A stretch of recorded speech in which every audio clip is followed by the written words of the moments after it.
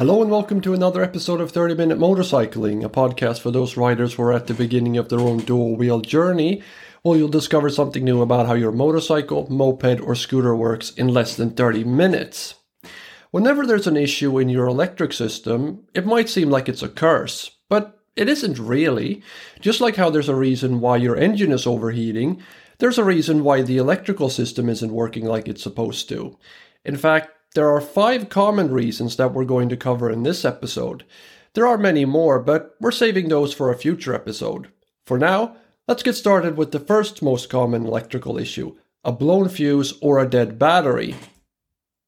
In the case of the fuse, if it's blown, it means that the copper wire inside has broken off, which in turn means that the components that draw power from that circuit won't work.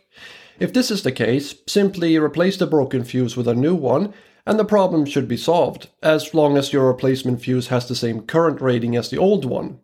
If you'd like more information about fuses and how fuse color coding works, please check out episode 28 of 30 Minute Motorcycling. But it won't matter if the circuits and all of your fuses are fine if the battery's dead. Remember, the battery is the heart of the electrical system as it stores all the energy your motorcycle or scooter needs. Therefore, no battery power means that there's no electricity to flow through the circuits. The best way to check if you've got a dead battery or a broken fuse is with a multimeter, and if you'd like more information about how one of those work, I put a link to one of my tool tutorials in the description for this episode. Moving on, the second most common electrical issue is a short circuit. You'll hear that term thrown around a lot, but what does it actually mean? To keep things easy, remember this. Electricity has one intended path to take from the energy source, i.e. the battery, to the component, such as the front headlight. If, for some reason, the electricity takes a shortcut, such as if your battery's terminals are directly connected with each other, you might see a few sparks coming out, and in some extreme cases, a small fire might even break out. But why does this happen?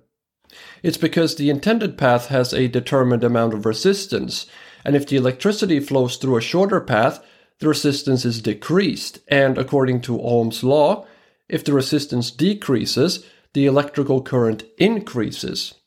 If you'd like to know more about Ohm's law, I've included a link to a blog post about it on the dual-wheel journey.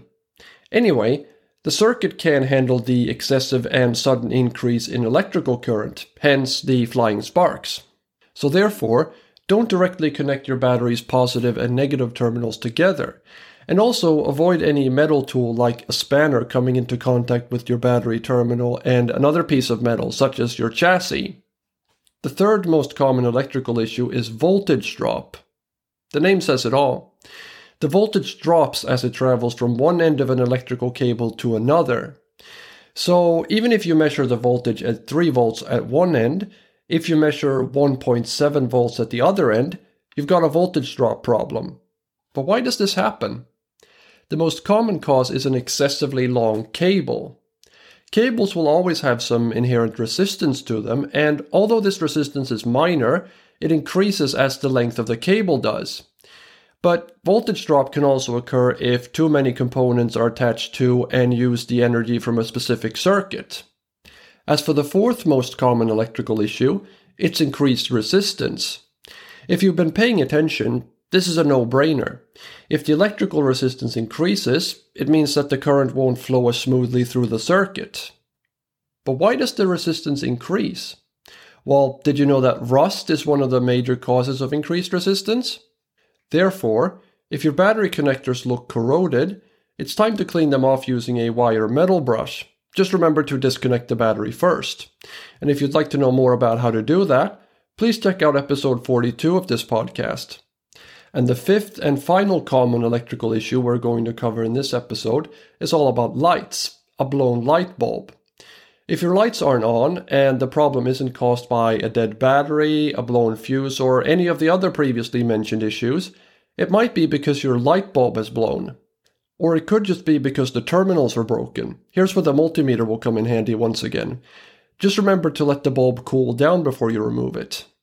On a final note, if you've got an LED headlight for your bike, A blown light is unlikely to happen, as LEDs are known to last for years, if not decades. And those were 5 common electrical issues explained. There are some more, but we're saving those for another episode. I hope you enjoyed listening, and above all that you discovered something new. Until next time, keep your helmet on and your eyes on the road. Bye!